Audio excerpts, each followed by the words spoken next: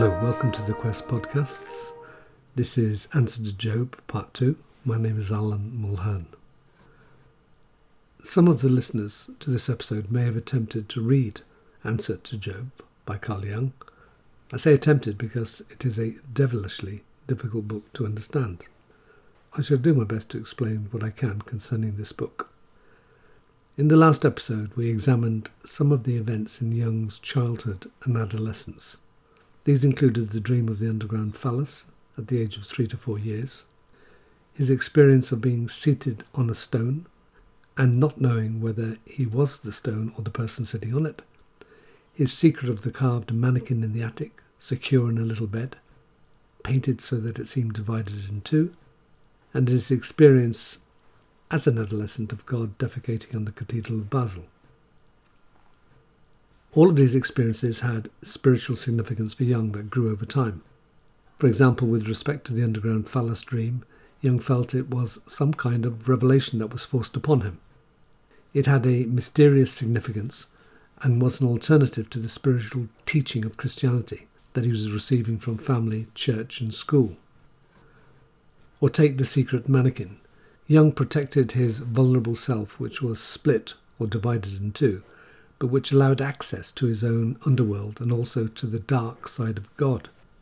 Or his experience on the stone, which on the one hand was disturbing, but on the other hand was to lead to Jung's awareness of the self that was the foundation of the human psyche. His inner experiences convinced him that God was not only the embodiment of the light, but also of darkness, that the church and its teachings were limited and one-sided, that the religious conversations of his father and uncles were missing something that only he had access to. He felt he had to experience God and not just have faith in him. He was sure that it was God who had insisted that he must have the vision of the defecation on the cathedral. And while he had a furious resistance to this for 3 days, as you have heard, he eventually had to submit to it.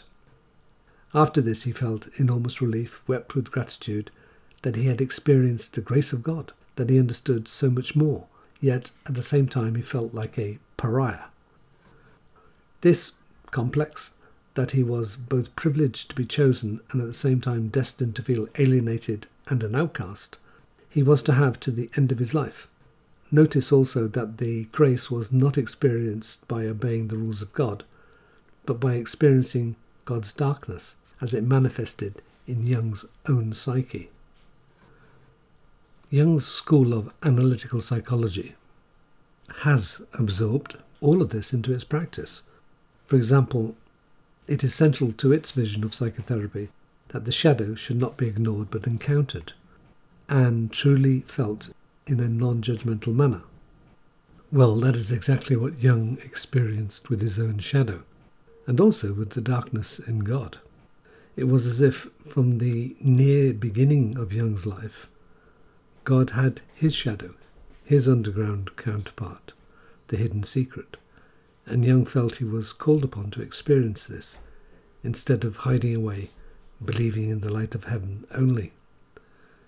Jung felt that God called on him personally to realize and experience God's own dark side.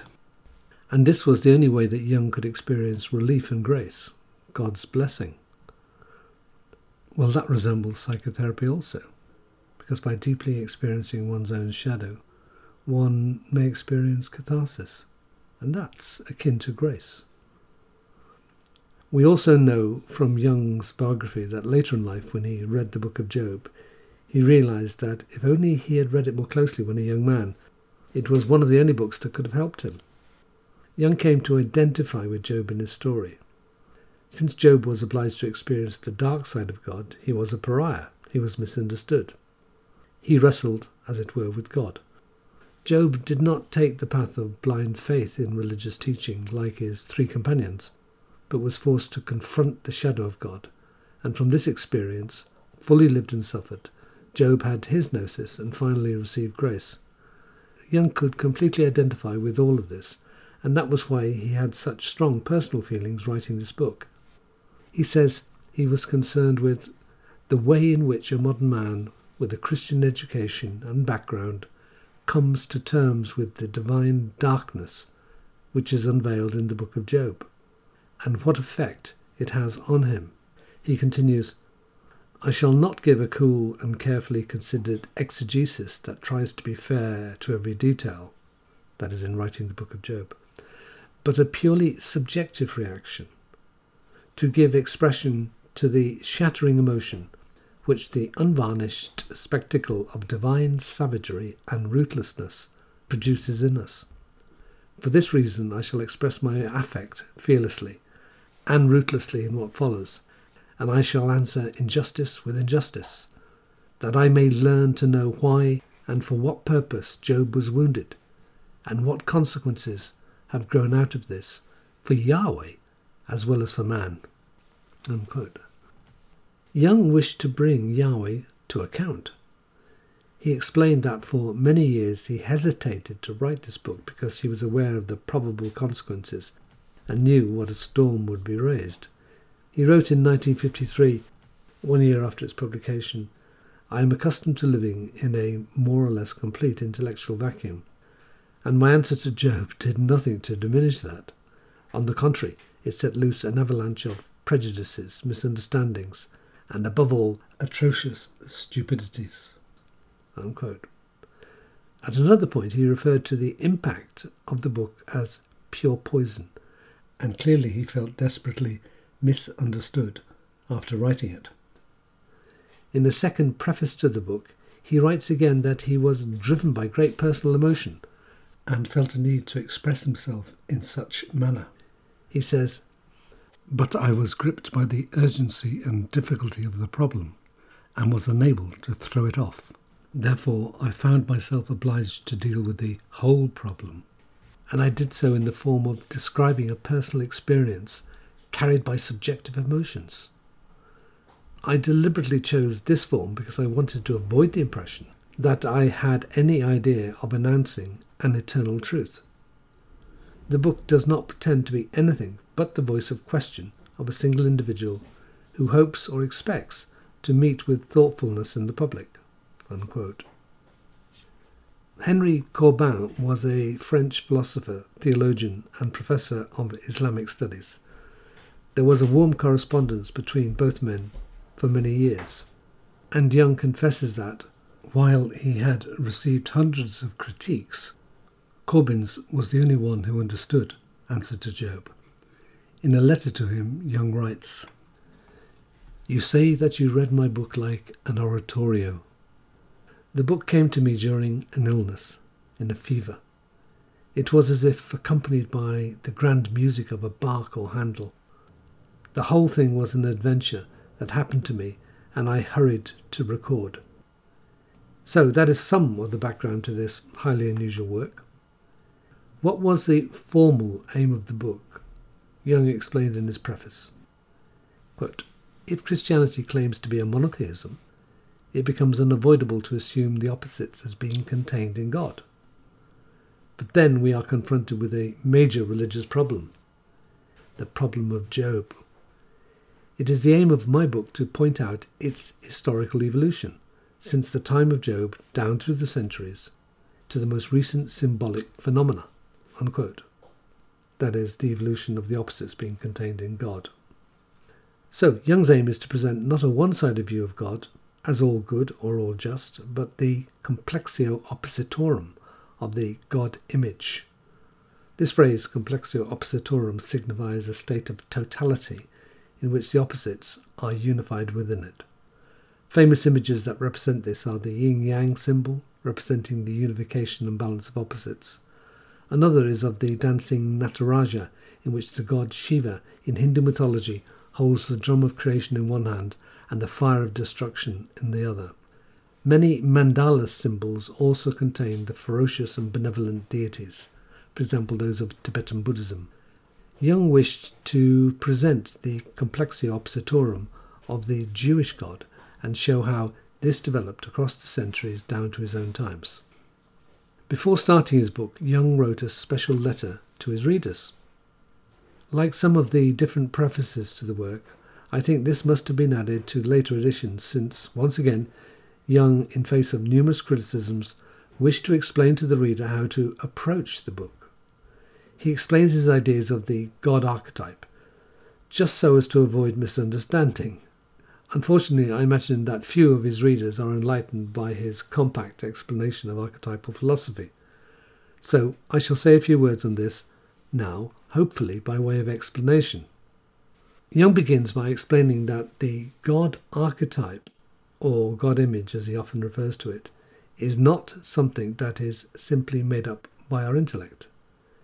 It is more akin to a very powerful dream image that forces itself into the human psyche, into consciousness and the imagination. It is not created by us, but is independent of our consciousness.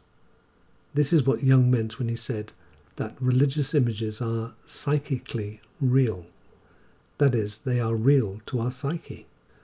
Although the God image is an archetype, it evolves over time and changes its form according to the culture and the individuals it appears in. Thus, the Hindu God image is extremely varied across the Indian subcontinent and is distinct from the Judaic and the ancient Chinese. Nevertheless, there is a consistency and coherence to the God image across time and cultures, because there is a limited set of principles or archetypes underlying it. The underlying archetype is itself unknowable. To use the language of Kant, we cannot know the thing in itself, the Ding an sich. We can only know the phenomena as it appears to our consciousness. For Jung, the expression of the archetype is very varied, but stems from a common reservoir in the collective unconscious. We construct models of these archetypal images and experiences, and thereby try to understand them, but they are always inadequate. The God images or ideas of God are real to our psyche, but these are not the essence, which is the unknowable transcendent. Jung confesses that in answer to Job, he is moving in the realm of images and ideas. He admits he does not touch the unknowable in itself. Also that our powers of conception, our understanding and imagination are inherently deficient. In particular, language is limited since it is the tool of consciousness and differentiation. Thus words can never grasp the divine image or the complexio oppositorum. He admits that these God images are full of human projections which cannot withstand critical reasoning. Nevertheless, they are psychically real and, like dreams, need to be understood symbolically. They often present themselves as mythological narratives. They have a certain autonomy and independence, and represent archetypal reality rather than a material one. Jung says they are like a subject with whom we engage through the human imagination. However, we then tend to look at these images and narratives objectively and try to understand them. To use modern parlance, we engage with these images, figures, archetypes and mythological narratives with the left and the right hemisphere of the brain. The left wishes to analyse them, provide a critique, dissect and understand them, while the right hemisphere is in a participative, symbolic and imaginative interaction with them. These are two different modes of functioning of the human psyche. Thus, Jung explains that he is shifting from one mode to another, from the subjective to the objective, and this, of course, may be confusing. In the answer to Job, Jung is, as it were, moving from the right to the left hemisphere continually, and back again, and this, of course, can be difficult for the reader. Another point, by way of preliminaries, Jung makes frequent reference in the text to a metaphysical belief he held. In the Middle Ages, no doubt, it would have been regarded as a heresy, but many of Jung's beliefs would have fitted this category. This particular one is as follows. That which we call God, whatever it refers to, always has the attribute of immeasurable power and creativity. After all, God, in the Abrahamic traditions, created the universe, the world, all life, and the human race. Jung believed that God, nevertheless, created and needed mankind. So God could be conscious through us. In psychological terms, the unconscious needs human beings so as to become conscious. But this is no easy task. It is more like a battle, Jung says. Quote, the unconscious wants to flow into consciousness in order to reach the light, but at the same time it continually thwarts itself because it would rather remain unconscious. That is to say, God wants to become man, but not quite. Unquote. This may help us to understand Answer to Job somewhat more. In Jung's view, Yahweh, despite all his superiority, is not aware of the opposites in himself, but Job is, painfully. Yahweh is obliged to change and develop as a result of his confrontation with Job. God is, in this view, like the unconscious, which has somehow created consciousness. Despite all its limitations, consciousness has an advantage over the unconscious in its self-awareness, its discriminatory power, and its ethical standpoint, qualities which the God image in the form of Yahweh does not possess. Thus God, or the unconscious, need consciousness so as to be realized. This gives human consciousness an immense importance in the great scheme of things. When and if you read Answer to Job, it might be helpful to bear in mind that there are a number of different voices that Jung adopts. He switches between them in a spontaneous, intuitive manner in the flow of the text. These include the emotional Jung, with highly dramatic presentation. For example, Yahweh's confrontation with Job, in which Jung is totally on the side of Job. Here, Yahweh is behaving like a primitive tribal lord who is determined to humiliate and crush his opponent. However, it is not as if Job has actually done anything wrong, and yet he is so severely punished. Jung is outraged at the injustice inflicted upon him. Next, the therapist's voice. Jung psychoanalyzes Yahweh.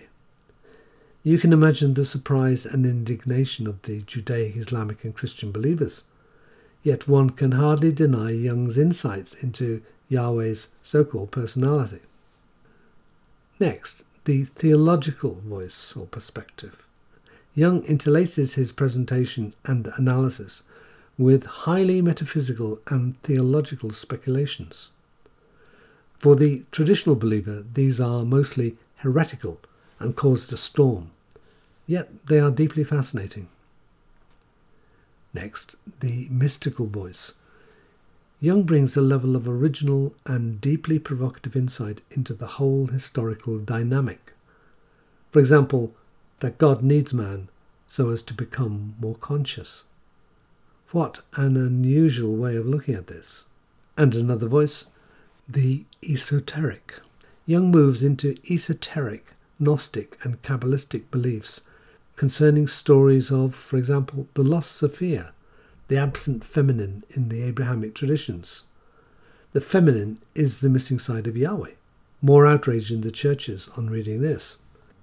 The Jungian psychology perspective. Next. For example, the unconscious needs consciousness to become self-aware, and yet it tries to prevent this happening. What an original and creative idea. That the historical drama of the conscious and the unconscious is paralleled by Yahweh and Job. Another voice, that of archetypal philosophy. For example, while the archetype is unknowable and mysterious in its essence, the image of the archetype is culturally inflected. So this story of Job and Yahweh is like a dream that has to be interpreted. Somehow it represents the evolution of human consciousness. Very few other thinkers can work at this level. And next, the historical voice. Jung ranges across history from the Book of Job. Well, actually, it's not materialist history, it's the history of the God image. From the Book of Job, written 300 to 400 years before the Common Era, to the Book of Revelation in the New Testament, written about 100 years of the Common Era. Moving to the Assumption of the Virgin Mary in 1950. He insists that there is an archetypal development of the God image throughout, and that this represents the development of human consciousness. What an extraordinary range of thought. Jung moves between such different voices with little warning. He's using multiple views and perspectives with great speed, and the reader can be left confused and exhausted. Perhaps when one knows the different voices, then matters are a little more comprehensible. We hope you can join us for our next episode when we plunge directly into one of the most intriguing books in theological history.